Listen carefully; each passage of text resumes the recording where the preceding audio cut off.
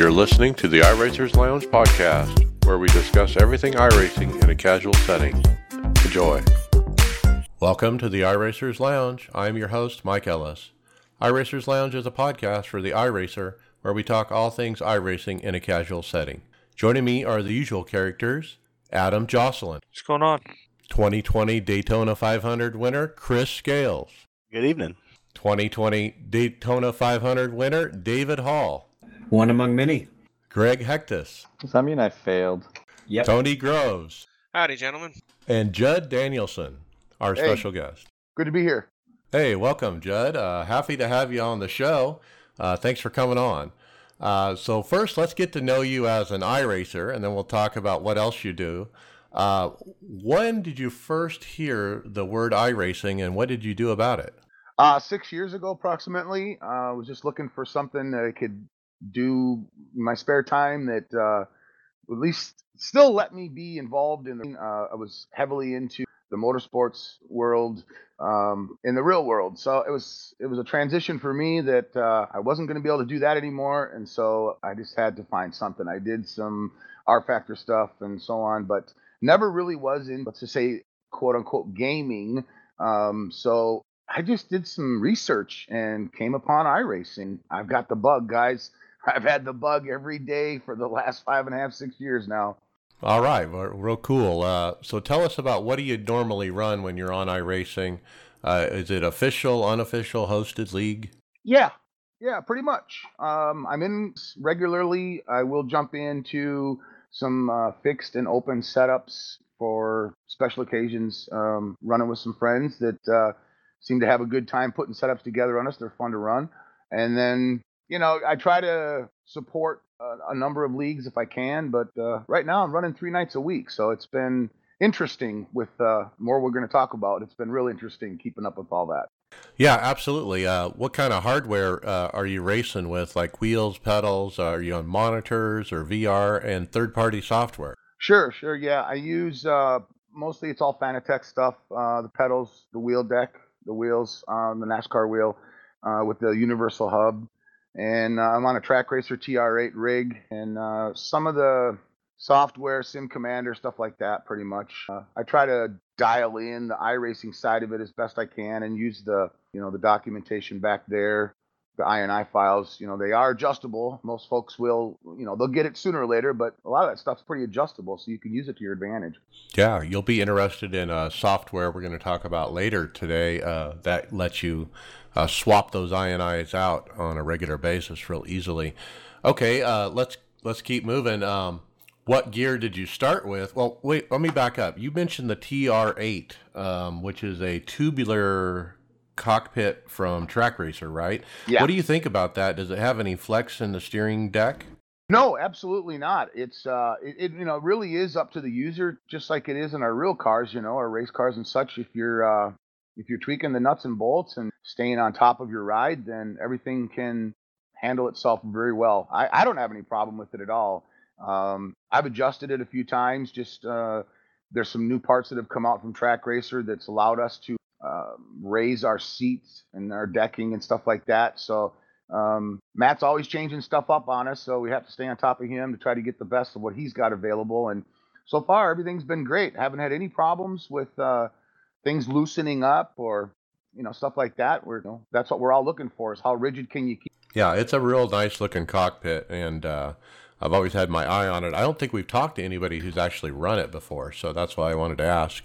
Sure. What did you start with before that? Like when you first got on iRacing, was it just like a laptop and a wheel? Well, when I started with iRacing, I was on one monitor. I was at a desk. I was in a chair, just like a lot of us. I was on a G26 or G27, I'm sorry, and I did that for almost 2 years. And then when I started doing some business with Fanatec a while back, I was able to, support myself into getting some better gear, and I've moved over to triples. I've got quads now, but if we do them, then so be it. You run that fourth monitor for your telemetry stuff, and then I have had the VR. I did use it for a little while. I just chose to go back to the triples for some reason. I didn't not like the VR, but submersion of it was cool and all that. I guess I didn't like being behind that mask. You can't see what you're doing. it's a little bit harder to do things on your keyboards and so on. So the triples work. You get them adjusted right, and they're great. All right, sounds good. Let's talk about a Bruzy. Now you're involved with a Bruzy. Tell us about a Bruzy. Uh, Greg, you've actually bought some product from a Bruzy, and we've talked about it on the show in the past. But tell us about what you guys are doing for the sim community and what kind of products you offer. Sure, yeah. My company is a Bruzy Racewear USA. For short, it's a Bruzy USA. When I met Ben, Ben had just come to the scene, limited, a Bruzy Limited owner. So he's over in the UK. He's the man that started this whole thing. And when I came to him, I asked about the typical sponsorship stuff, as a driver and things like that. And, obviously he was just starting out, and he was more than happy to let me put his name on my cars. And that's what I did. I went out and I pumped his apparel and his boots and his gloves, anything that I could get people to take a look at his website for him. And I did that for a year. And then he came to me back in early 2019, and he approached me as a distributor. And I just said, yeah, I'm in. Where do I sign? I'm on this. I've been living it already for over a year with him. So it was just an advantage that he was growing. He needed somebody that he could rely on in the U.S. And basically what he does is he'll sell a country, he'll sell territories. Let's just say he sells countries. He can't keep up with it all. Hell, I can't hardly keep up with Canada and the U.S. And I just took on Puerto Rico and Mexico last week. So it's an interesting marriage that we have around the world with the other companies that are involved with the Bruzy Racewear. And right now, it's exploding. And as you can imagine, as we get into this a little bit more, I'll give you some names that I've been able to get myself associated with that I didn't think anybody in my caliber would ever be able to reach out to that type of a caliber team and get their attention, but it happened. So, Well, that's great. So you offer all this product like gloves and shoes and actual fire suits and whatnot for the actual real racer, like kart racers or even road racers and so forth, but also the sim driver as well. What mix is the business compared sim to real life racer? sure, sure. At abruzyusa.com, you'll see at the top it's got simwear, karting wear, and then special editions and clothing. So the simwear, our gloves, our boots, all the shirts and the stuff like that that you can order through that portal. The layers are a little bit thinner, but the qualities, the material itself, stay the same across the board.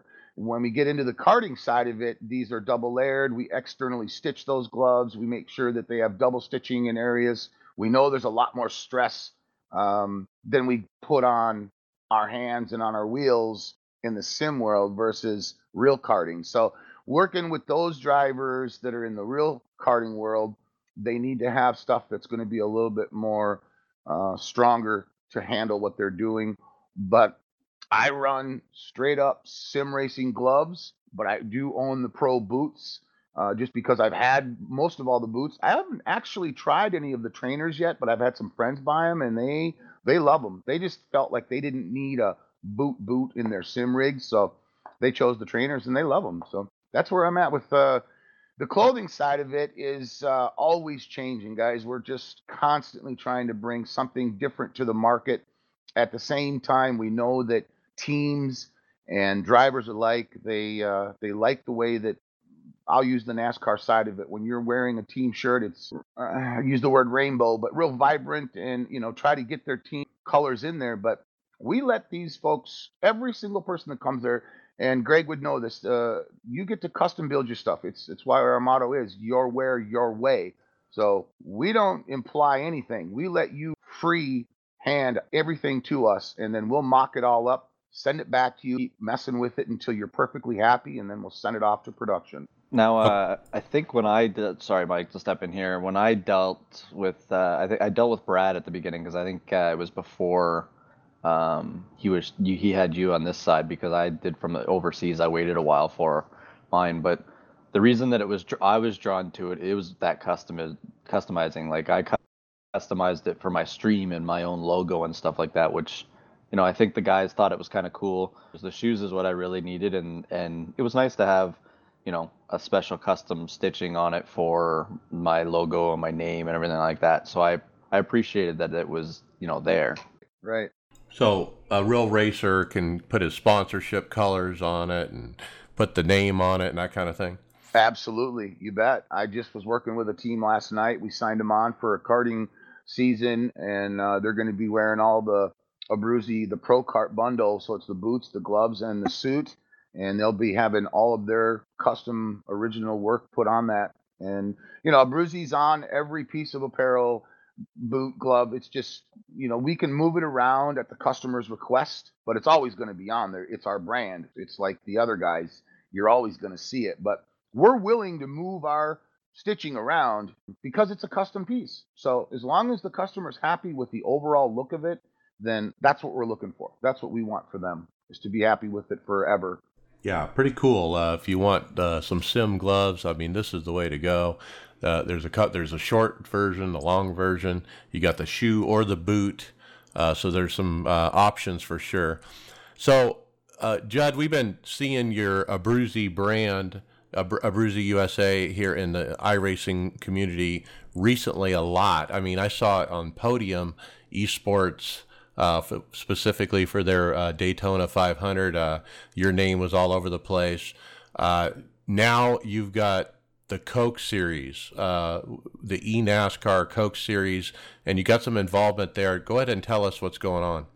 Yeah, sure. I sponsored the duels for the esports for Podium there that weekend, and an affiliate of mine, Chris Eiton, owns Sim Motorsports. He was the main sponsor for that race for the Podium deal. That was a real nice outing. That weekend went real well for everybody, and we hope we had some great, customers that came through, and the winners have been real gracious and very fun to work with. They've had some really cool ideas, and so that kind of pushed me into a position where somebody that I've been racing with since pretty much the month that I started on iRacing, his name's Dylan Duvall, and I reached out to him after the draft, and I thought, well, Dylan, what's going on? Who you got for sponsors? So on and so forth. Oh man, dude, I don't know. I'm just spinning here. Well, I get a phone call from the manager, the marketing senior manager in marketing, Jake Morris. He reaches out to me and says, "Hey, we'd really like to take a look at this opportunity." I'm like, "Is this the real Stewart Haas Racing Esports?" Blah, blah, blah. Yep, it's me. I'm like, "Oh my god!" So it was a situation where I didn't think it would come that far, Mike. I just thought, well, let's give it a try. Let's just see what happens. And sure enough, we worked out a deal. We got the contract, and we're working on all their apparel and their outfits and stuff like that. We're in the thick of it. That is awesome. And to get some exposure to Stuart Haas as a team, even, there's probably a big opportunity there, right? Oh yeah, I mean, if you look at their cars, Justin Bolton and Dylan Duvall are the two pro drivers from that side, the eNASCAR Coca-Cola side. And then there's also two more drivers which they've yet to name for the console series, the Heat series. So they'll come out whenever they decide to do whatever they're going to do over there, and then we'll get those folks handled as well. But really, it's trying to get the brand out there. So when you think about Abruzzi, you know exactly what you're thinking about. Nike did it. All the rest of them did it in certain ways, but we're small grassroots community here. We're trying to keep everybody. That's what we love so much about. You know, when you bring drivers in, and trust me, guys, I get 8, 10, 12, 15 requests a day. I need a sponsor. I need a sponsor. I need a sponsor. I'm like, yeah, I'm sure you do. I've been in your shoes. I know how it feels. What do you got? What can you bring to the table? That kind of stuff. So I do interviews. I do research on these drivers. I don't just pick them up. I don't throw them gloves and boots just so they can go have a good time and say, hey, look what I got for free. I would respect them for respecting me and what I'm trying to do here. And as we all know, business isn't free. So at the end of the day, Dylan wins this big race the other night, and I'm like, holy moly, all this press release comes out for Abruzzi Racewear with Stewart Haas Racing Esports Division, and wouldn't you know it, he pulls out a win that night, and then we come into the 500, and the poor guy struggle. So Justin, I'm not even quite sure where he finished. I think top 15 or something, but it's been a cool situation so far. I've been learning a lot real fast, you kind of get thrown into this, and you wonder if you're doing it right, if you're saying stuff you shouldn't say or whatever. But I mean, I know where I stand. I'm the preferred simware provider of Stewart Haas Esports across the board. There you go. That's it right there. Yeah, that's great. Great opportunity to sponsor. Dylan Duvall, yeah, he had a tough race. I watched Nick Neben's YouTube channel. He's a spotter for Dylan. And he Yeah. puts up a nice video of kind of a summary of what their race was. And they had some challenges with the pit strategy and stuff. And so it was a tough race. But he did win the Clash, and that was a great win for him. So congratulations to Dylan and Abruzzi for that. One more question here before we move on. How big this Coke series blowing up from a sponsor perspective? And we'll talk about it a little bit later when we get into the eNASCAR news. But all these sponsors jumping on these cars here as we just had the first race of the season. You're one of them. But all the buzz behind it, especially in the NASCAR realm, when you got NASCAR drivers involved and social media pushing these new sponsors. For example, Kyle Busch with his Rowdy Energy sports drink he just released, and he gets that on one of the cars. And I mean, how special is it to be involved in that? I'm amazed. I really am amazed at the opportunity that Stewart Haas has brought to the table for my little company. What we're trying to do, to build the buzz. The idea behind what we all know being involved in along, it's a passion for all of us. It's something that, we can't spend millions and millions and millions of dollars. We're not going to be able to go compete with the Tony Stewarts and all those guys out there. There's just no way. I mean, at this point right now, we got the best of the best opportunity to have a great time. People that you most likely wouldn't meet on the streets anywhere else. I mean, last night, my main driver, Gary Sexton, he's battling it out with Dale Jr. on the track for the 500. I mean, it's crazy. The whole race, 500 miles. You guys were running them earlier today, I believe. But I'm watching this, and, Junior's being very casual and cool and calm and collected about it, and everybody's enjoying themselves. So I think that iRacing and some of the other owners and such, these teams that have come out, they know that we're for real, that we want to see expand and grow. With Coca-Cola coming on board, I couldn't have imagined a better company to indulge us. The idea behind Abruzzi Racewear being able to stand next to these monster conglomerates and companies, it's pretty exciting, guys. It's very humbling. Let's just say it like that. It is, and there's a lot going on with eNASCAR here on the first week, so we'll get into that. But boy, Judd, we certainly appreciate you coming on the show and telling us about Abruzzi. We had Greg, has had a good experience with your product in the past, and we've talked about it. But good to get you on and talk about the Stewart Haas deal. So thanks for coming on. And now we're going to talk eNASCAR next, but we're actually going to wait because guess what? We're going to have a special guest, Evan Pasoko. Oh, nice. The voice of eNASCAR is going to be coming on to join us. He just landed. He's in an Uber. He's headed to the hotel, and he'll be on shortly. So we'll get back to eNASCAR when Evan gets here, and we'll get his take on everything. Sounds good. Well, thanks for having me. I appreciate it. I know that you and I talked, previously, seeing if we could get some times together. So this worked out real nice. Real life, we got to do that in order to have our fun. So I appreciate you bearing with me, and it's been a whirlwind. It's been a lot of fun. I'm excited to keep going. We've got some great teams out there running this year, so it's going to be a fun season to see how these. I don't know. I mean, I'm 55 years old almost. I call these guys kids still, but hey, I'm all for them. I can't wait to see how they do. Yeah, absolutely. It's going to be a great season to watch. Yeah, thanks for coming on, Judd Danielson, and telling us about Abruzzi. So let's jump right to topics. David, what's the first one? I don't hear you. Oh, sorry, I had the microphone muted. The first one I'm actually going to toss over to Tony, who's going to tell us a little bit about iRacing on Times Square. Haha, yeah, catch me while I'm sleeping again. This was kind of going around on all the different social medias here. Just a Twitter from Steve Myers, picture of the eNASCAR logo right up there on Times Square. I'm not sure what building that is. I'm not familiar with Times Square, but it's on one of the corners of the square. So big and bold and in everybody's face. That's like the most expensive billboard in the world to advertise on, I understand. Well, that even makes it a even more bigger of a deal. Yeah, and what's cool about it is iRacing probably didn't pay for that. It was probably Coke or NASCAR. It was probably Coke. But yeah, pretty cool to see that. Okay, David, I was going out of order.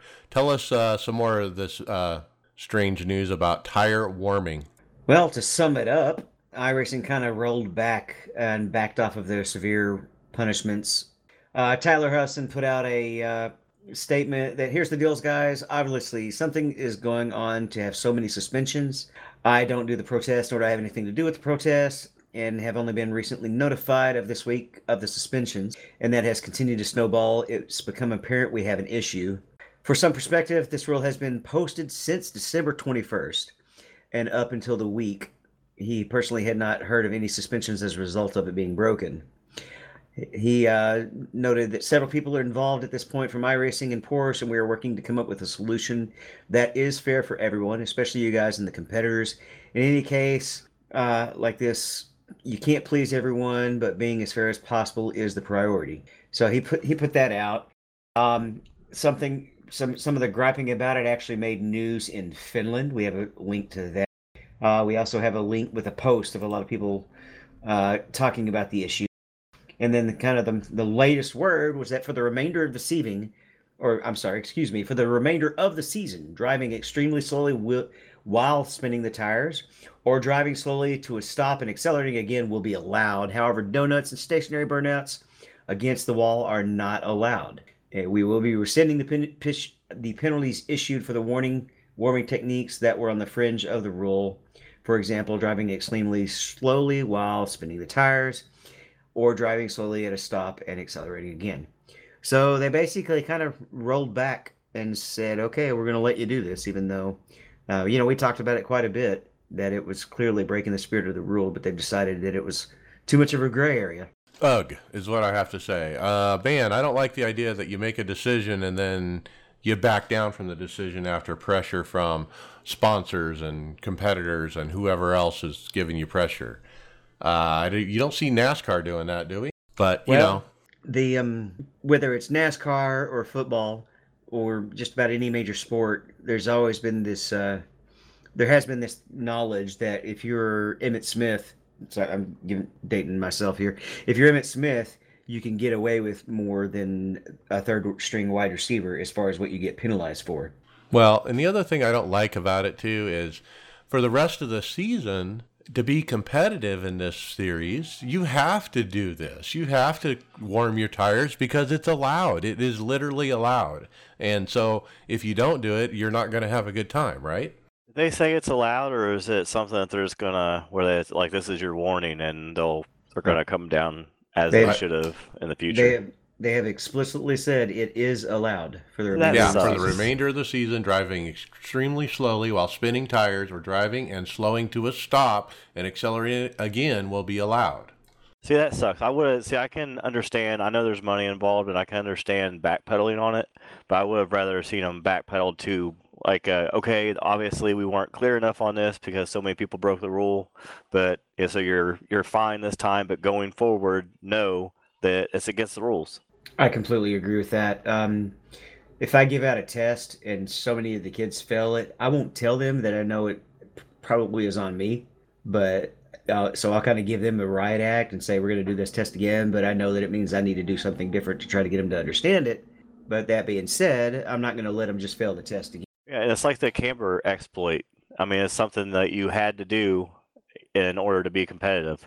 But with that, that was a hard thing to fix. This is not a hard thing to fix. Don't leave an exploit in there for people to have to work around. That sucks. And it made national news in Finland. And there's an article that names Nim Cross and Tyler Hudson and so forth and shows results of qualifying from iRacing and so forth.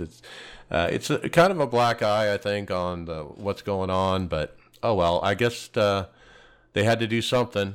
Well, let's just hope this doesn't set a precedence, what is it, the squeakiest wheel gets the grease type deal. Hopefully they can then learn from this whole thing here.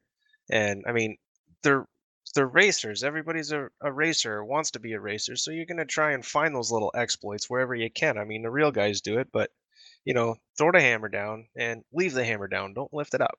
Have Well- a driver's meeting. Was there not a driver's meeting? State the rules if you have to for guys. Yep. Well, hopefully it doesn't backfire on. Speaking of backfire, Chris, tell us about particles and backfires. Those transitions are so smooth. So Greg Hill made a post on the forums. Just a heads up. He said this may not apply to all members, but some, including myself, have noticed the backfires went all quiet. And actually, after reading this, I noticed that I haven't heard that myself. He said it's quite possible the particle setting got changed to low detail. Please bang them back up to full detail and you'll be cracking and popping in no time. So apparently those sounds are related to the particle setting. So if you just have that set on high, you probably never notice a difference. But if you're like me and you have some of that stuff on the edge, if you crank that back up, then you'll get that back. He said he also gets complaints the gear shifts are too soft. And he says the gears are impacts and physics driven. So if you turn up the crash slider in the sounds menu, that'll affect that sound. So I know a lot of people might have that cranked way down and maybe the tires way up so they can hear that better. Well, if you turn those crash sounds up, you'll hear that gear shift clunk better. They need to redesign this a little bit. I mean, logically, it doesn't sound right. I mean, I have to turn on particles to be able to hear something? I mean, that doesn't even make sense. I guess because it must be like the sound that you're hearing, the sound of the particles that are coming out of the exhaust, maybe. And I can that one doesn't make as much sense. The gear shift kind of makes sense to me because they're simulating that metal on metal, sound and that impact of the shifter in the box. So I guess maybe that one makes a little sense. I would say that the reason is if the particle visual is not occurring, it's also not going to make the sound for it. To make a whole. Yeah. Yep. That makes sense. Yeah. If you can't see it, why would you hear it? Yeah, exactly. Yep. Okay, I get it. What you can see, though, is the top 10 highlights video, Mike. Yeah, I was just looking at that. Boy, it's some good ones here. Of course, it's like 4 wide for the win, and there were some dirt modifieds with a .001 at the line. Those kind of highlights, pretty good if it's for the January. Some good saves as well. There was a nice one down the backstretch of Daytona where the guy was able to keep it going straight. And what'd you guys think? I like the save the guy did in the modified. It's crazy. Stuck the landing. Yeah, and then the number one was kind of a tribute to Martin Solari at the end of the race at the Daytona 24. All the cars kind of went in formation in a slow kind of pace lap, 2 and 3 wide, as a tribute to Martin, who I understand has passed away. And I do believe he was on Coanda Simsport, I believe. Or maybe it was Team Redline. It's one of the big teams. But he was involved with one of them, and this was a nice tribute. All right, let's keep moving. David, I blame the burritos. Well, everybody knows that burritos can lead to explosiveness. And so I don't know if this car decided they were going to try to Michael Waltrip the car or so, but it's sitting. The car's hadn't even started going yet, and it just this Mazda. Is it a Mazda? It just explodes. Yeah, Mazda. And it's weird. I try to frame by frame shot it, and try to pause it on the right spot, and you can't. I mean, it explodes like within a frame.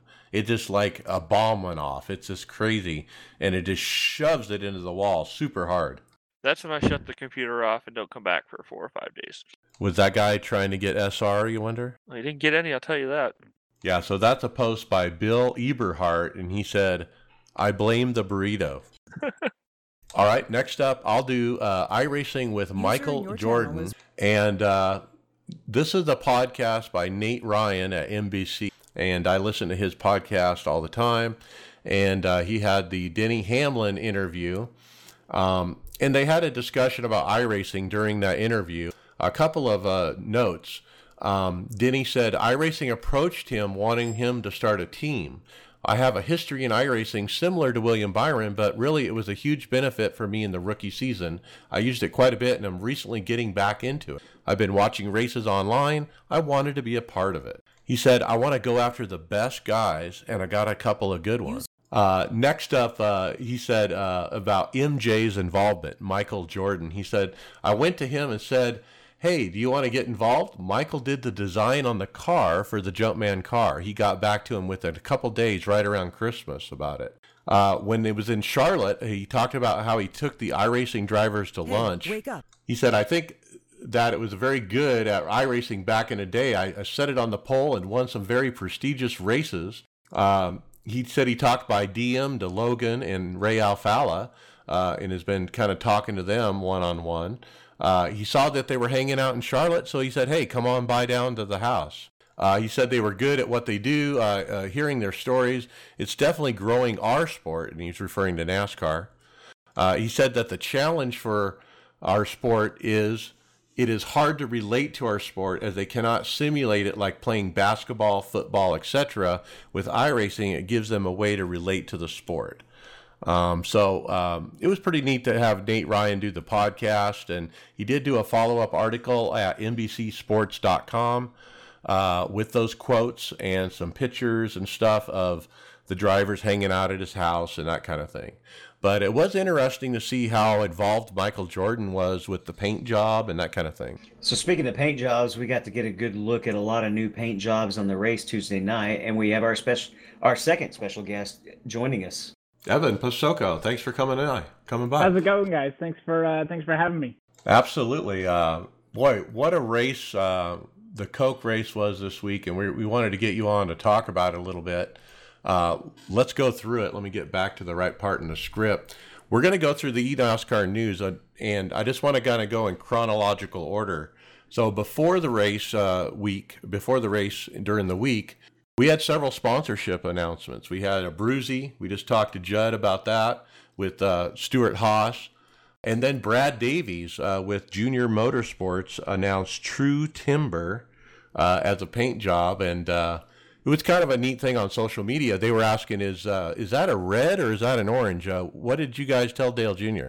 I'll tell you what, that's definitely a red paint scheme. So if you think it's orange, then you're wrong, but that's fine. But it's super cool, and we see this every year, but especially with the last two seasons, with the teams involved, seeing all these new sponsors coming into the fold. What we're seeing this year, a lot more than what we saw last year, is especially for like the NASCAR Cup affiliated teams, a lot of them simply just ran their sponsors that they have on their Cup program or whatever it is, already basically sponsors that are in-house. I think the coolest thing, and that True Timber is a really good example, I'd say more than half of the field has some sort of new partnerships coming in, is a lot of these are iRacing or the esports specific partnerships where these companies are signing on with this team for this series. Sometimes there's an existing relationship there, but I think that seeing these companies come on where their eNASCAR cars are different than their Cup Series cars because it's a designated sponsor is super cool. Yeah, absolutely. And you can actually see all the paint jobs on one page. The racingexperts.com, Justin Melillo posted up a recent guest on our show. All the paint jobs as of that day, and you can check them out. There are quite a few, and like you said, a lot of new sponsors in there. And we'll talk about some more sponsorship announcements as we go through the week here. The next one, it was kind of a neat fun fact put out by Eric Smith. He said that eNASCAR Coke iRacing Series had 38 cars involved in a crash last week, which if you count the series as a NASCAR sanctioned series, because it is the new largest crash record for a NASCAR sanctioned race. I thought that was pretty cool. Yeah, they certainly they put on a show, to say the least, in that clash. And, you know, based on the fact that that race was shorter than what we saw, of course, this past Tuesday, it's inevitable when you've got three wide, you know, some 39, I think, total cars in that lead pack, that something like that's going to happen. We were concerned that that big melee was going to scare everybody. And then even in the shootout earlier, and then, of course, for the season opener on Tuesday, that drivers would be very timid. But if anybody tuned in, then you know, I mean, that was one of the best Daytona races we've seen with three wide throughout. We still wrecked the cars. It happened at the very end. This time around, most of them at the end. But yeah, we wrecked a lot of virtual race cars last. Yeah, and so the record in NASCAR history before that, 37 cars on lap one in the 1960 modified race at Daytona. No injuries there. So, Yeah, pretty cool for Eric to notice that. Next up was a sponsorship announcement by William Byron. Logitech is partnering with him on his cars, and they got a pretty nice paint job. William Byron said, "Hey, I started on a Logitech wheel, and now we're partnered to go iRacing." How cool is that? That's even one of the sponsorship ones that I commented on and retweeted on Twitter, because even though I'm no good at driving, so I stick to the broadcast stuff, I use a Logitech wheel. It's the first wheel that I got. I just got a newer Logitech wheel a couple of months ago.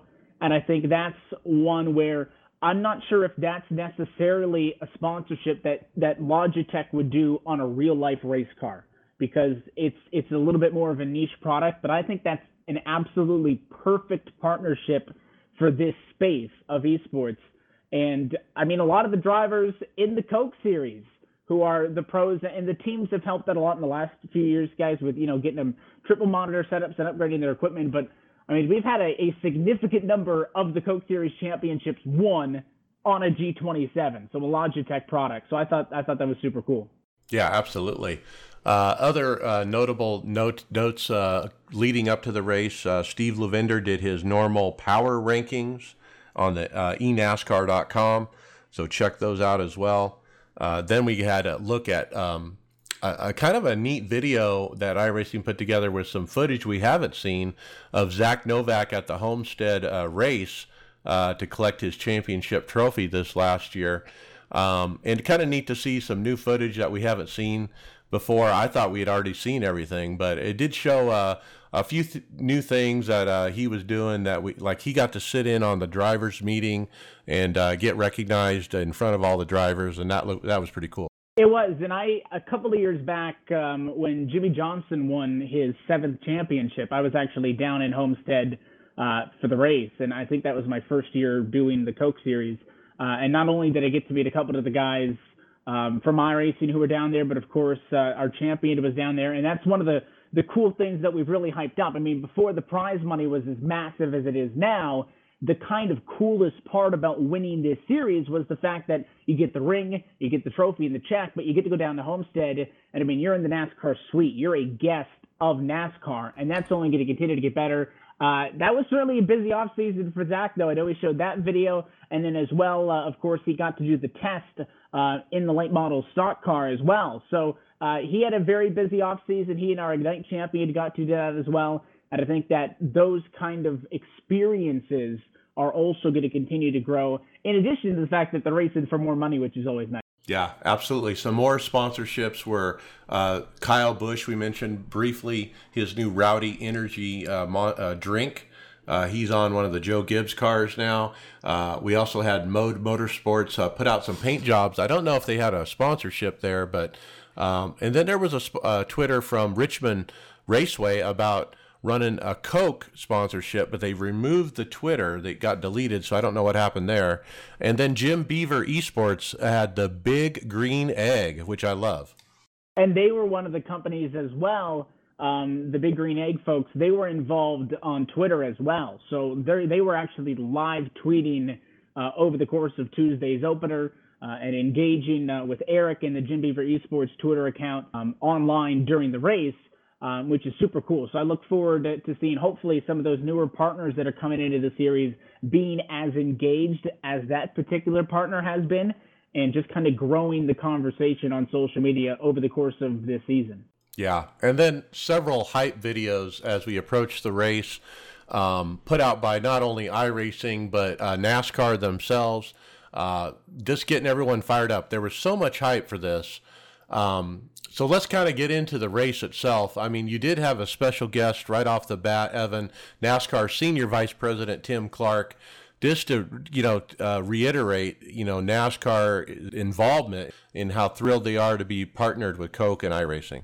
And Tim is somebody as well who I've actually had the opportunity over the last 1.5 years or so to actually talk with on a fairly regular basis. He's very hands-on. It's not like, and really everybody at NASCAR is very hands-on with this series, from Jusan, who's the competition director, as well to Brandon Williams and everybody else. But I've been able to talk with Tim a couple of times before last just to talk about iRacing and his love for it and mine, and kind of where we see this series going, and how we can improve on making the broadcast better. So anytime, obviously, you can get somebody from NASCAR on the broadcast, we'll try to do that all season long. So very appreciative of Tim for giving us some time. But I mean, everybody there is all in, and this is something that I got to see firsthand at Media Day this year when I was out there for one of the days.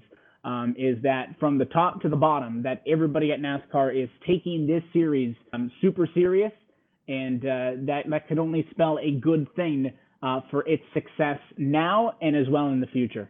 Okay, so let's talk about the actual race. Right off the bat, everybody who's watching, I mean, it's a great broadcast, by the way, but right off the bat, so distracting. About 5 cars that happen to be on the same team have their nose sticking up in the air with the rear buried down into the pavement. I called it comical and unrealistic looking. I think John Hammer called it the monster truck setup. But it's this a particular setup that this team has put in the car. Now, we had preliminary events all week, and we never saw it, so they saved it for this event, for the points event.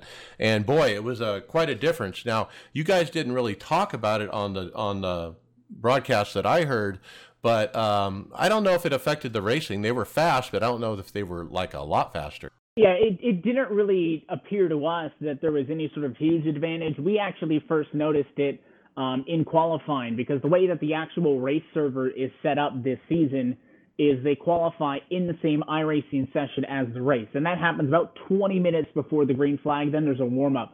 So we saw it in the practice, or in the qualifying, I should say, and we weren't sure if that was just a qualifying setup or if that was going to be a race setup thing. And then we also weren't sure if that was actually a thing or if it was just some sort of like a funny glitch or something. So that's why we didn't really comment on it. I don't know if it helped or not. I mean, they started up front, so maybe there was some sort of qualifying advantage. And I guess the age-old saying goes, if you aren't pushing the limits on what the setup will allow within the rules, then you're not trying. But certainly you're right. We did not see that in any of the private practice stuff that I watched in. We didn't see it in the Clash. We didn't see it in the shootout. And we kind of figured that, right? I don't think anybody was really going to bring out their race setup or their Q setup in those special events. They were running something close to it, no doubt.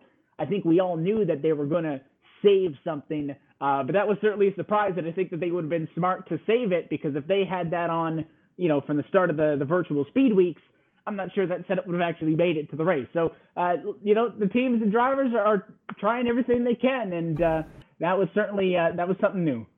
Well, we were actually seeing that in the majors qualifying sessions as well from a lot of the faster guys. So it did seem to be making a bigger difference in the qualifying set. And that goes into, and with these guys as well, and obviously a lot of, people put tons of time into the majors races and whatnot, and tons of league stuff. I mean, obviously they know what they're doing. I'm not a big setup person, so a lot of the time, when we're talking about technical stuff, I'll defer to Tim on that, who's been around the series and kind of knows those dynamics a lot better than I do. But they obviously tested it and wanted to go with it, especially for this race. Most of these teams had put in thousands of laps at Daytona on those setups before we ever saw it. So obviously it was a conscious effort. Yep. And the racing, once you get past that visual part of those 5 cars, the racing was awesome. I mean, 3 wide, 8 deep, 10 deep. There were green flag stops. There were different pit strategies. You guys in the booth were calling them great. In fact, at part of the race, I was outside. I was listening on my cell phone, not actually watching, kind of doing the MRN thing. And it's great racing just listening because of all the different strategies you guys were covering. What'd you think of, as we went through the race there, how that played out? Well, and that goes back to one kind of off of the top, that with the way that the Clash went last Wednesday, and then even with the shootout on Monday night, we weren't really sure if it was going to be crazy from the top. I mean, this was the most, and I think the most competitive race at Daytona I've seen, not only in the 4 years now that I've been doing this, but as well, back to all the ones that I watched. I mean, it was 3 wide sustained. Now, that third lane did struggle a little bit more this week than it did in the Clash last week. They were able to get kind of up to 2 car lengths off of the very front and then drop back. And I don't think a lot of drivers were really willing to commit all the way up there. but I could probably count the laps in which we weren't 3 wide on my hands. I mean, and that was probably only because of our pit cycles. It was really good. The drivers were locked in. I thought one of the cooler things that we can do now with the broadcasts is take a lot of the live look-in shots at the drivers. And one thing that I found funny is some of the drivers we looked into were like super serious, straight-faced. Others were laughing and having a good time. And the feedback from the drivers as well is they loved it. We have 2 Daytona races this year, plus the Talladega, so 2 more plate races still to go. But it was a ton of fun for us to watch, and maybe, I hope at least, that because we were having fun, it translated to everybody watching on the broadcast, because it was, I mean, I don't think you could have asked for anything else. Yeah, I love the cameras. Ryan Michael Luza looking so serious and just angry almost, you know. But yeah, and then Bobby Zielinski kind of buried in the dark. And yeah, I love the cameras. That's really nice. But when it come down to it, it was pretty clean at the end up front. They did kind of pile up later back in the pack as they were coming to the checker. But Keegan Leahy wins by 4/1000th of a second. He was on the bottom. Brian Schoenberg and all those guys were up there trying to get him, but it just wasn't enough. But Bobby and Keegan were lined up on the bottom, and they got it. And so they teamed up, and they were one of those cars that was kind of sticking up in the air. So let's go into post-race a little bit. We did get some comments from some of the drivers on the forums about the monster truck setup. Eric Smith called it airplaning, as they called it. Keegan Leahy said, yeah, we've talked to iRacing about it. They're going to probably, quote, fix it soon. In fact, Keegan did mention that he spoke to iRacing about this setup before they ran it, before the race, just to make sure everybody knew what was happening. Because at first glance, a lot of the people in the forums and the people with the pitchforks are like, these guys are cheating somehow. You know, they're doing some kind of setup exploit, but they're not. Whatever setup they ran is within the rules.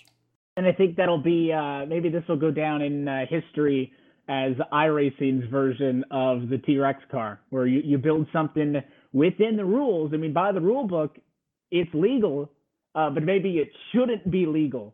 And if it's not by, I've heard maybe it's even going to be before we get out to Fontana. I don't think it'll really make a difference there. But 99% chance you're not going to see that when we go to Talladega.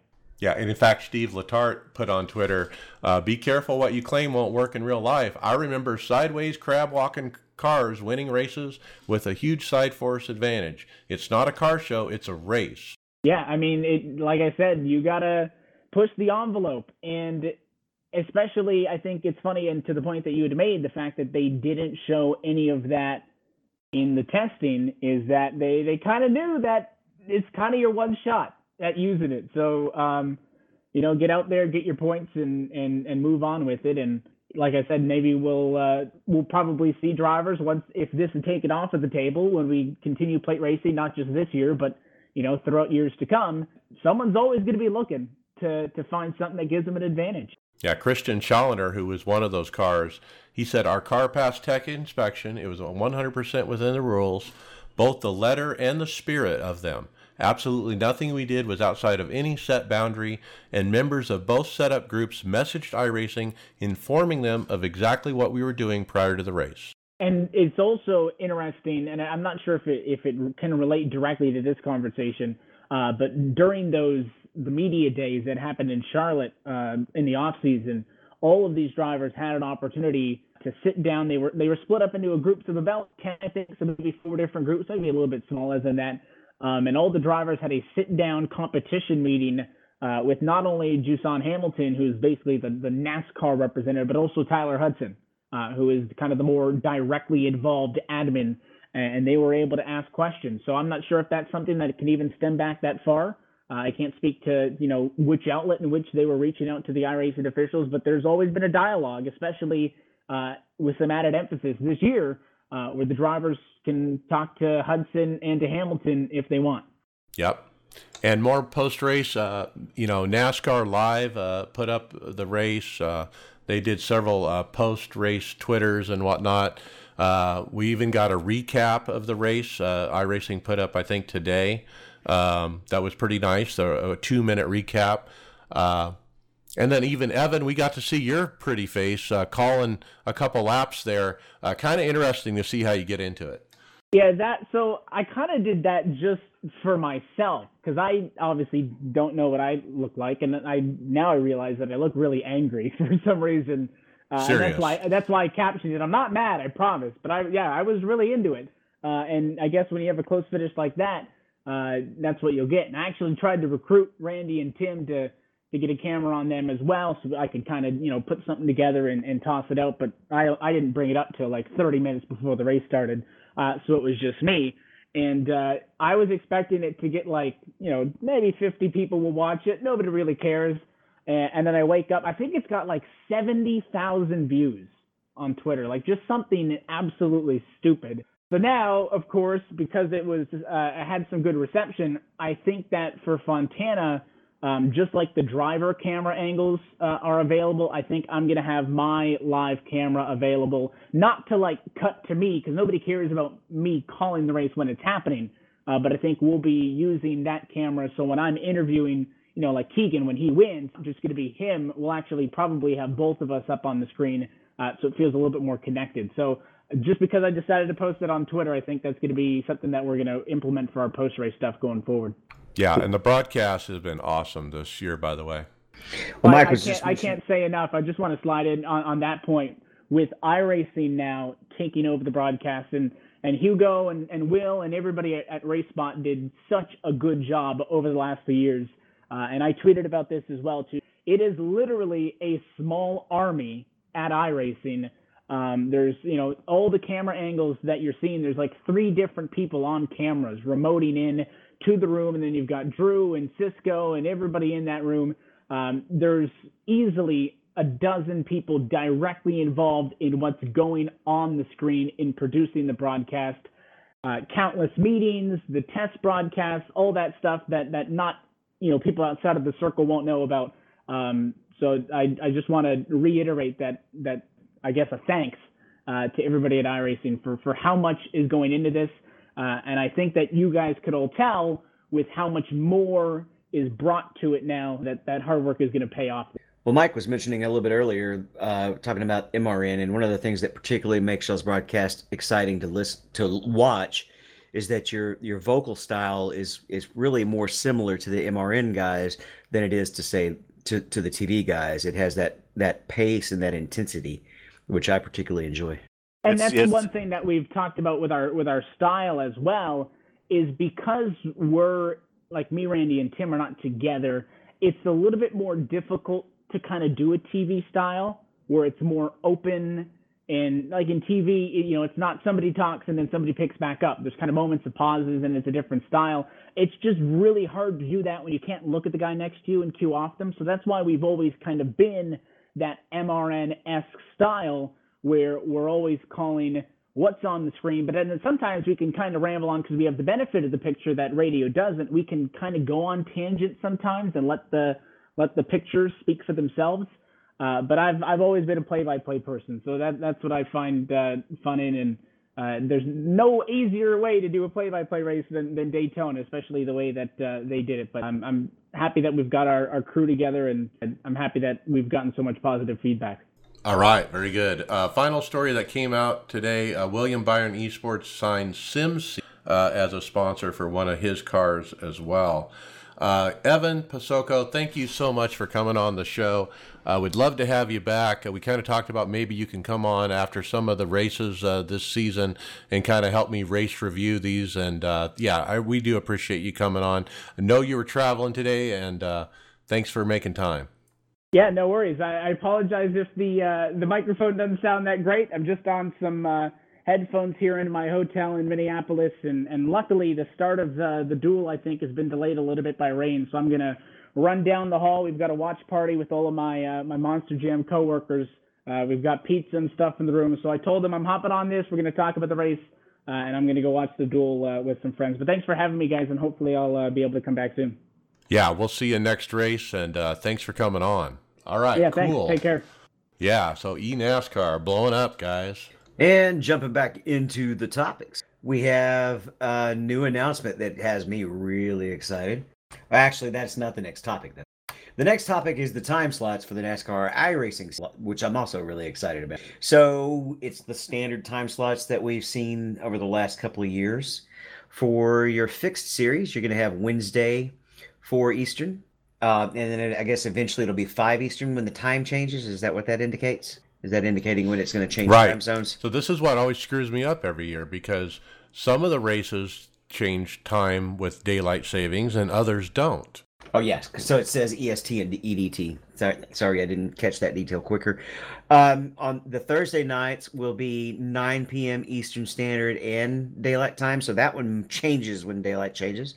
Saturday, 5 a.m. and 6 a.m. That one does not change. It will move for Americans when daylight changes. Saturday will shift with daylight savings time. It'll be at 12 p.m. both standard time and daylight time, and then Sunday 9 p.m. Eastern or Eastern daylight. Then we're jumping into the fixed, and we got Wednesday 9 p.m. That's open. That's open. So yeah, we're talking open. It's Wednesday 9 p.m. Eastern Standard and Eastern Daylight. Thursday will be 2 p.m. Eastern Standard, 3 p.m. when we go to daylight time. Thursday is 9 p.m. Eastern Standard and daylight, and Sunday is 10 a.m. Eastern Standard and daylight. So it's what we're used to. We just got to put a note on there for Mike and put an over/under on whether or not he misses a race this year when the time changes. He'll still miss it. It doesn't matter what we do. He'll still miss it. He's missed it 3 times. Yeah. We're going to skip ahead in the interest of time. We saw Ty Majeski get a P2. He almost won in the iRacing colors again. Matt Weaver put up a picture of him on Twitter after the race. Don't forget, we're on the Performance Motorsports Network now, and online streaming. You can get that at iOS or Android. 5-7 times a week, I believe we're on there. So getting a lot of exposure. And let's jump into hardware, software. First up, I want to talk about iRacer Assistant. All one word. You can look that up in the forums. You can go to the show notes and get the link. And I'm telling you guys, download this and run it. Okay, if you run iRacing this and you do third-party apps, at a minimum, use it to open your third-party apps. So what I do is I turn on my computer. I have one icon on the middle of the screen. I click it. It's called iRacer Assistant. Open up the interface. I push one button, and it opens up TeamSpeak, OBS, Sim Racing Apps, Joe Real Timing, the podcast script, my email, everything I want open, it opens all at once with one button push. And it saves me, 25 clicks every time I start up my computer. So just that alone, it does a lot of other things. Like if you're trying to switch easily between VR and monitors, this tool does it for you by swapping out those INIs. So check it out. It's definitely worth it. I liked it. Adam, you got a sneak peek at a new Sim Lab product. Yeah, they got some. It's Instagram here. It looks like SimLab EU has a new rig. It's not 80/20. No, it's not. It looks like it's made out of tubes. Looks pretty sturdy. Looks pretty comfortable actually. F1 seating kinda, but without the F1 chassis. Your feet are up above the seat. Yeah, your feet are above your butt, so to speak, and he's really kind of laying back, the wheel really up in your face kind of thing. Tubular kind of design. I really like the platform it's kind of sitting on. It's more, I don't know, it almost looks like it's for style more than anything. Some of the comments indicate that it'll be D-Box ready too, like you'll be able to bolt D-Box onto it. No prices yet. So that must mean it's pretty expensive. Also on Instagram, Wave Italy from Italy put up a picture of their new Force pedals. And boy, they look pretty sleek. Kind of neat looking. I have no idea what they cost. This is kind of what I think is some kind of prototype. But it's a 2-pedal set. And we've talked about Wave Italy before, and they do have other pedals, but this is their new one. So we'll keep an eye out for those. Okay, and then we'll move to David. You got the Sim Racing LED kit. Yeah, it's a pretty neat little kit that you can throw up. It's a strip of LEDs that'll go all the way around your monitor. And it works with the API software for most sim racing softwares, including the Sparta sim connections on iRacing. And if you get towards the end of this video, first he shows you how to kind of put it together and gives you some tips. And at the end of the video, you can actually see it working. It's pretty nice. It's got you can see the spotter on the left and right. Down at the bottom, you can actually have the tachometer running. So neat little LED strips that you can throw up. I'm tempted, even though I'm on VR, to put some kind of LED lighting on my rig just to enhance the stream, make my face glow different colors when it's under caution and stuff. Nobody wants to see your face glowing. I have the big 55-inch monitor up above my rig, and this would be perfect around the edges of it, like this guy has it in the video. Kind of reminds me of Christmas lights almost. Yeah, but Carl Gosling did a nice little installation and review of the product on his YouTube channel. So check out Carl. Thanks, Carl, for putting that up. We've talked about Sim Racing Studio before. They sell the wind kits that we've talked about. They sell the base shaker and butt kicker stuff. And they have these LED things as well. Okay, and now we have Tony Groves, a motion cockpit review. Yeah, this would go a whole lot better if I watched the video. That's absolutely terrible, but fast forward, it looks like it's a whole they're building this whole video. It's an hour and 45 minutes. So with that being said, I would have watched that anyways. It's a long watch, but It's only part 1 too. oh my lord, look at that. It is so. The build, duh. Read the words. It's right there in front of your face. It's the ProSimu T1000 5M DOF motion cockpit. This thing looks like an absolute beast. Like this isn't looks like some fairly serious hardware they're putting together. But I imagine if you're going motion, you want something real sturdy. Looks like you can park a car on this thing and it'll shake that. There's a link to the product in the description of the video, and when you click it and go to their website, which is prosimu.com, man, that thing is, and you can see it's got the D-box style up and down on each corner. It's got the slide left to right underneath that, kind of like that Next Level Racing traction loss one that we've been talking about for $6,000. Boy, but this one is really nice. Well, yeah, looking at some of those pictures that they got showing like a side view, and I'm kind of wondering, is that the D-box setup, like how big are those actuators? I They guess stick we're gonna up have to, really high, don't they? well, it looks like they would give you a lot of movement, so I guess we're gonna have to wait till part 2 of this build video to see this thing in action, maybe. But if that's the case, like that's pretty serious. I think we've seen them move that high, but it looks like there's a lot of room for movement, so I guess we'll wait and see. You almost got to climb up in that thing.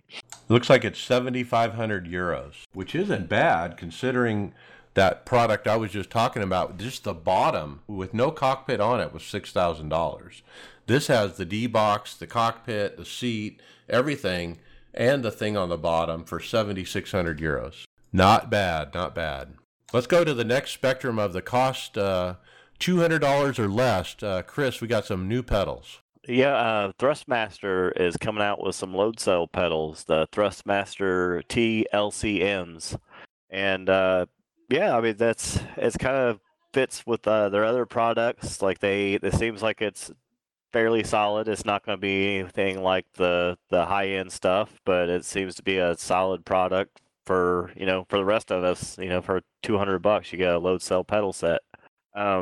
Sim Racing Garage has a really good hour-long review of this, and he breaks it completely apart. And it seems like most of the important bits are metal. Like it kind of seems to be where they kind of draw the line too. Where this might, if you have an unlimited budget, this probably isn't your pedal set, but for $200, it's a fairly solid load cell set.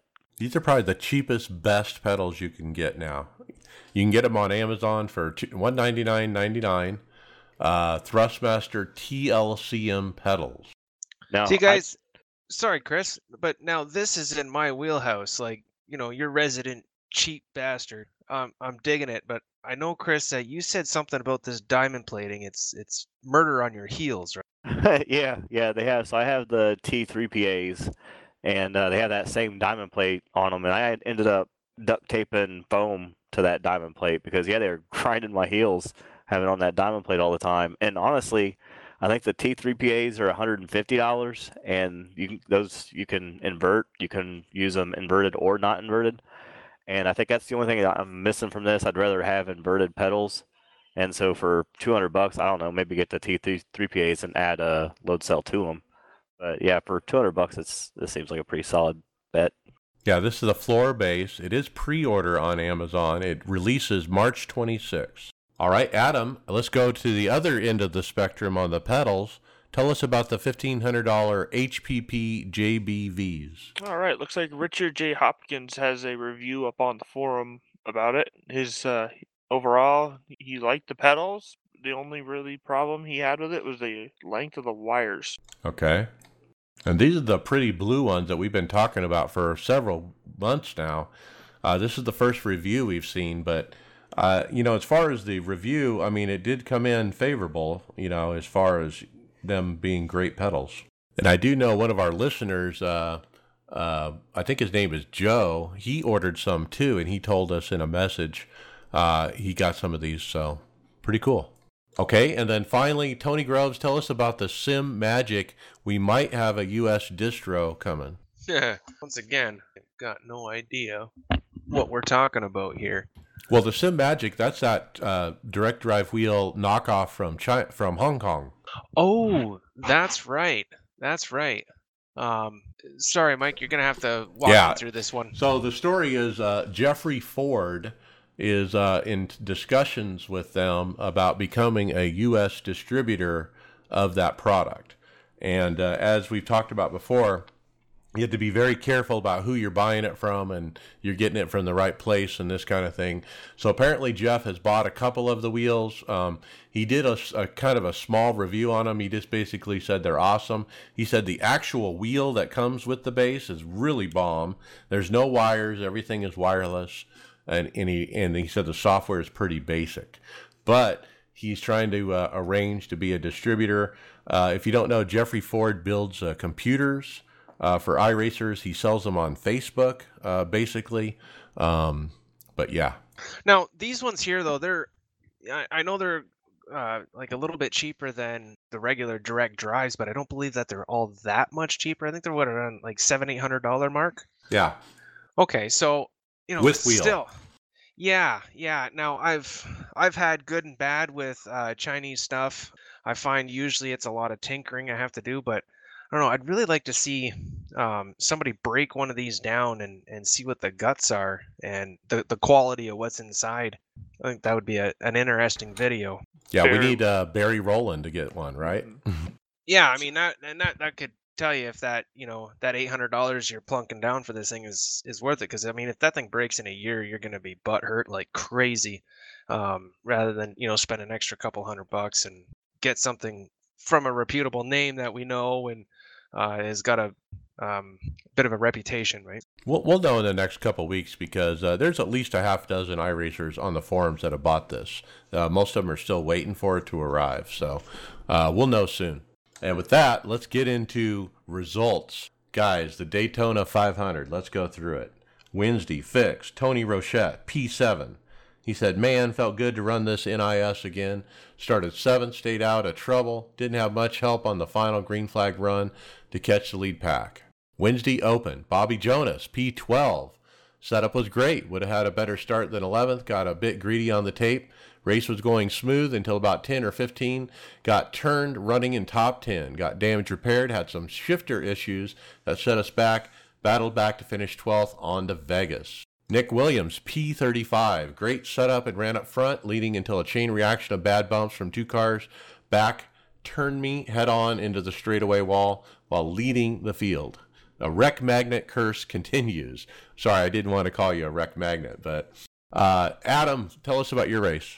This is a testament to what you guys did building the setup, and I just tweaked on it. But that was the fastest car I've ever had at Daytona. Ended up P19, but I got it going really good on the track. But the only problem is because of that, it wouldn't get off pit road very well, and that's when I would lose the draft from the adjustments I made. So unless we had a caution, I couldn't keep up and would lose a lap. But P19 fall like hell the whole race. Okay, and did Do we have the wrong lower gear in? I kind of had that problem too, getting off pit road where people were faster. Maybe we had the wrong gears in. I think it was more of a handling problem. Oh. I'm guessing we were handling a little bit better, so I'm guessing we had a little bit more downforce. But y'all were not running one that I ran. I had something a little different. Yeah. I ran yours, David. I ran David's set as well. Greg, tell us about your race. Well, Mike, you and I were both in that race. I finished P14, but I stayed out of trouble through that whole race and stayed in the top, probably with the top 8 through that whole race. And with 8 to go, I don't know, I was kind of mad, but it was such a long race. I'm drafting a guy down the back straightaway, and then he pulls back in line, and then another guy shoots out, and the car that's right behind him shoots out with him, thinking that I'm not there, and basically takes me out. It kind of upset me because I'm like, you don't know that I'm there.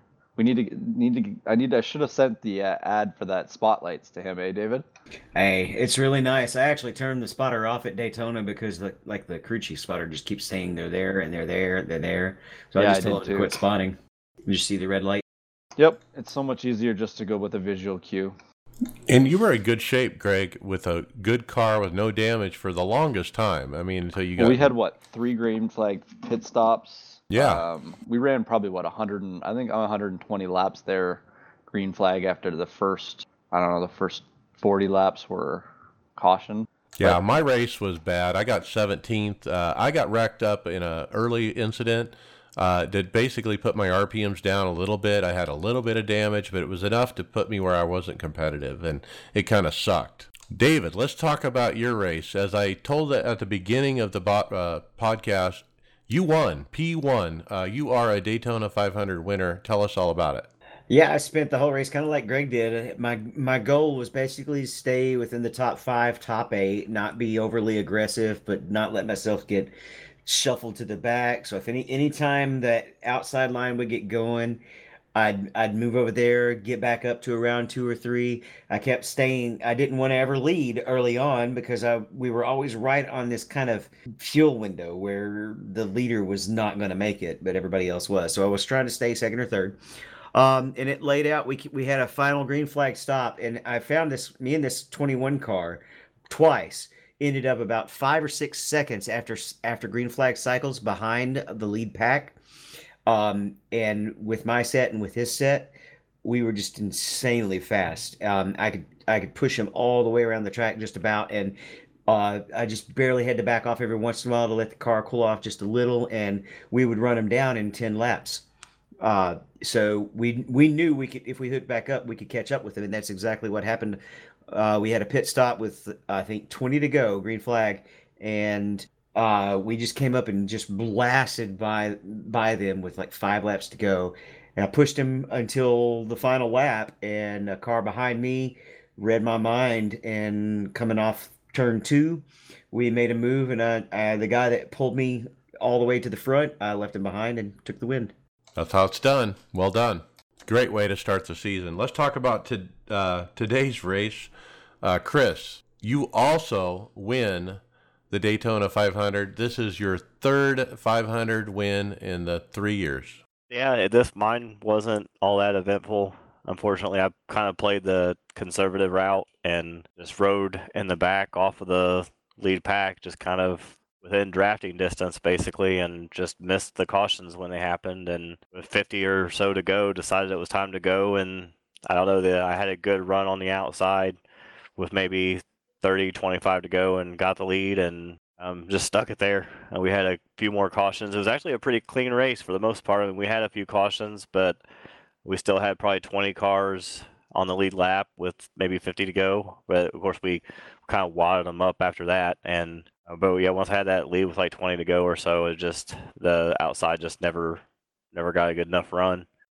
Shout out to Jason Ashton, I think was the guy that was pushing me there at the end and through a good chunk of those last 20 laps. I mean, you don't win one of those without somebody not doing stupid things behind you, and he was that guy.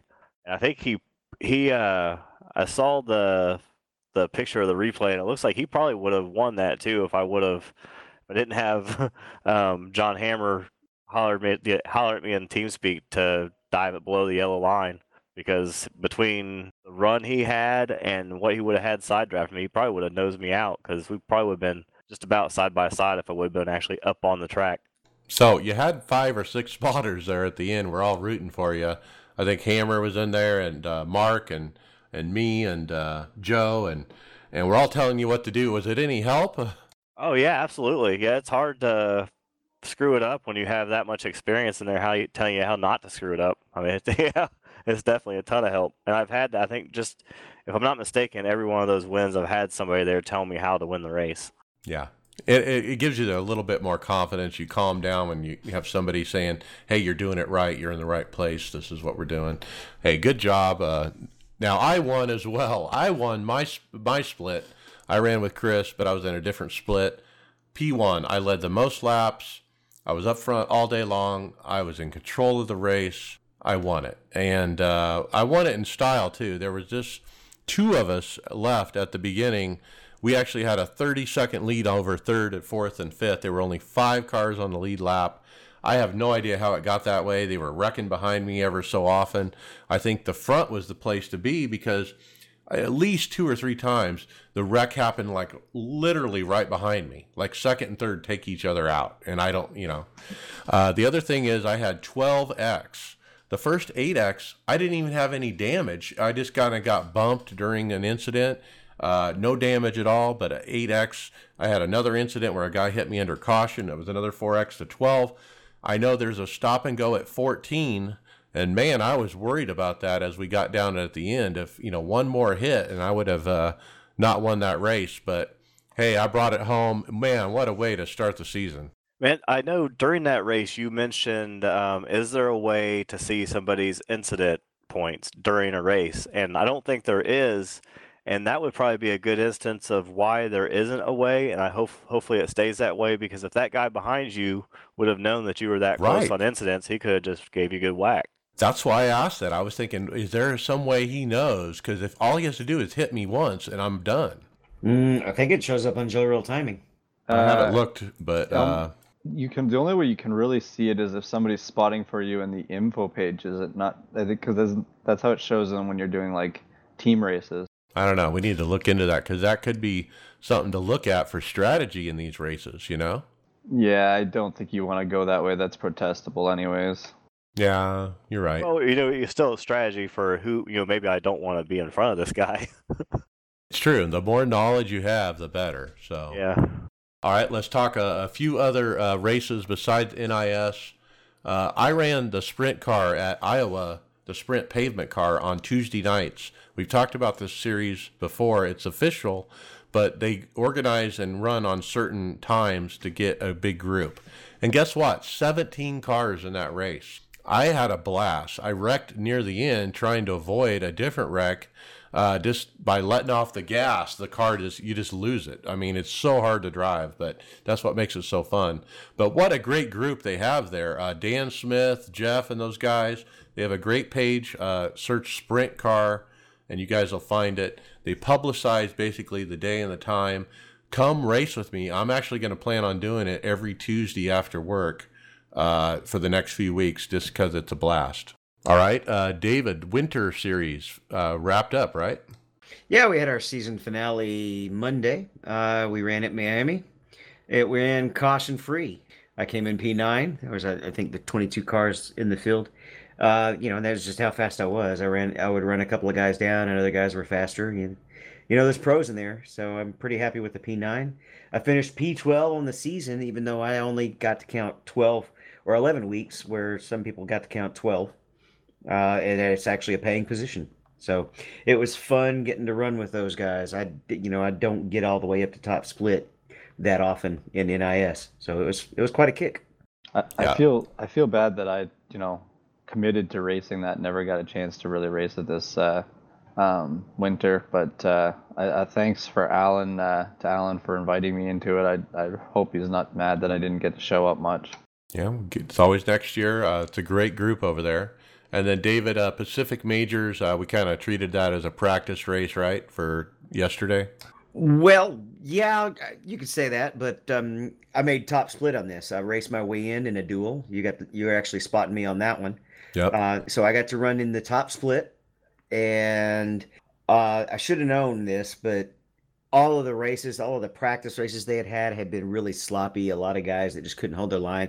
But all those practice races included guys from all of the different regional time zones, and not the guys who made the top split. And so I should have realized once I was in that top split with Ashton Crowder and Blake Reynolds and all those that it was going to run clean. And guess what? I laid back, and a couple of mistakes, never got the chance to get him back.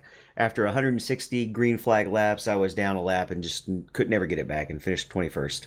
Well, that shows you don't lay back because there might not be a caution, and that's what happened in that race. It kind of bit you.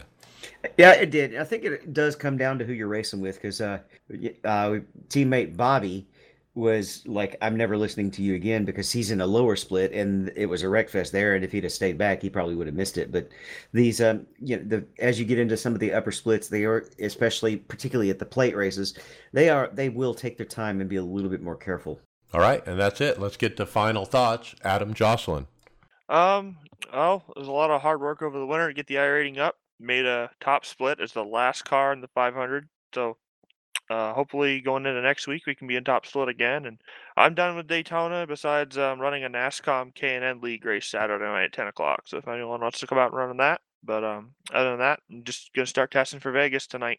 Goal was accomplished. You made the top split, so well done. On to Road to Pro, right? Yes, sir. A few more weeks and we'll get rolling with that. Starts at Daytona in the truck, so we're not completely done with Daytona. Okay, very good. Chris Scales, final thought. And headed off to Old Bastards practice at Daytona in the Xfinity car. So from the Cup to Xfinity should be fun. Not done with Daytona yet either. All right, nice win today, by the way. David Hall, final thought.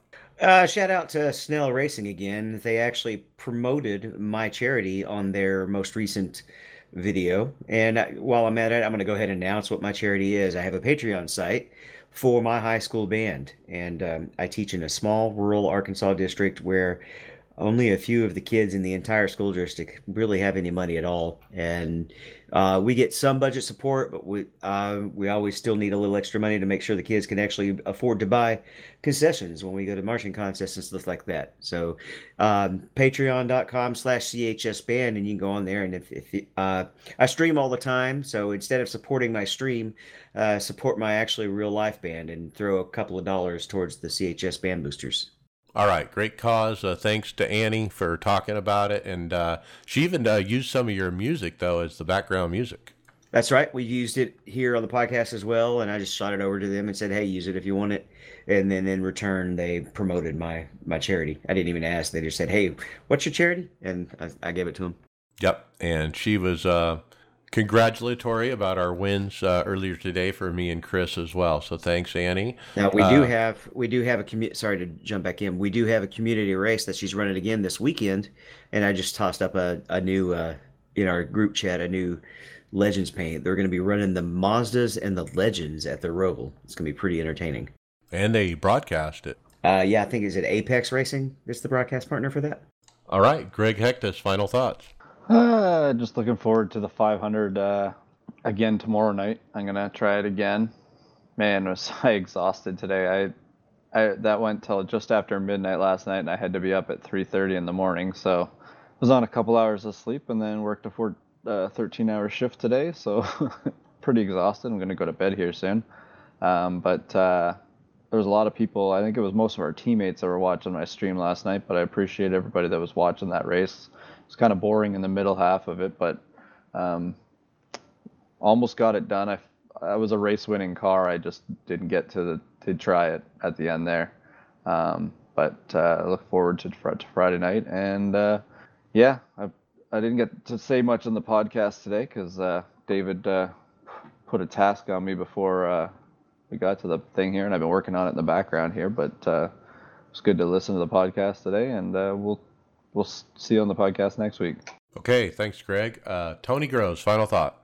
Well, I guess I got to throw an apology firsthand. I've been a little distracted tonight. I've got like one side of my headset past my ear so I can listen to what's happening at the duels, and obviously they got rained out, but it still distracted me anyways. Can't walk and chew bubblegum at the same time. Want to mention out again about our fantasy league, the iRacers Lounge podcast fantasy league. through the NASCAR Fantasy Live. You can access it through the website or the app. We had a few listeners sign up and join us. We'd love to have a bunch more. Let's make this a thing. And we've got a couple more days before the season starts. It's I've been doing it for a couple of years now. I love it. It's fun little deal week in and week out, and good for bragging, right? Yeah, and just keep reminding me to do it. I always forget about it after a few weeks, but get in on it, guys, before the season starts. That's the whole idea. All right, my final thoughts. Thanks to Judd for coming on and telling us about Abruzzi, Judd Danielson, and then Evan Pasoko, the voice of eNASCAR, coming on. I've worked a deal with him to hopefully have him come on after every Coke race and just help us review the race. Have some subject matter expert. We're also planning Taylor Burris to come on to talk about the Road to Pro broadcast after each of those events and help us review those races. So that's what's new on the iRacers Lounge podcast for 2020. We're going to have some subject matter experts come on to help us talk those races. Man, what a way to win the 500. I had so much confidence coming into this week.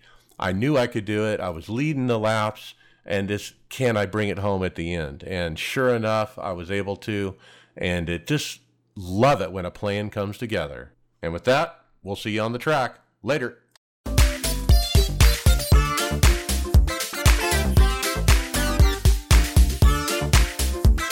Thank you for listening to the iRacers Lounge podcast. Make sure to go subscribe to us on iTunes, SoundCloud, or Google Play, Facebook, and Twitter. See you on the track.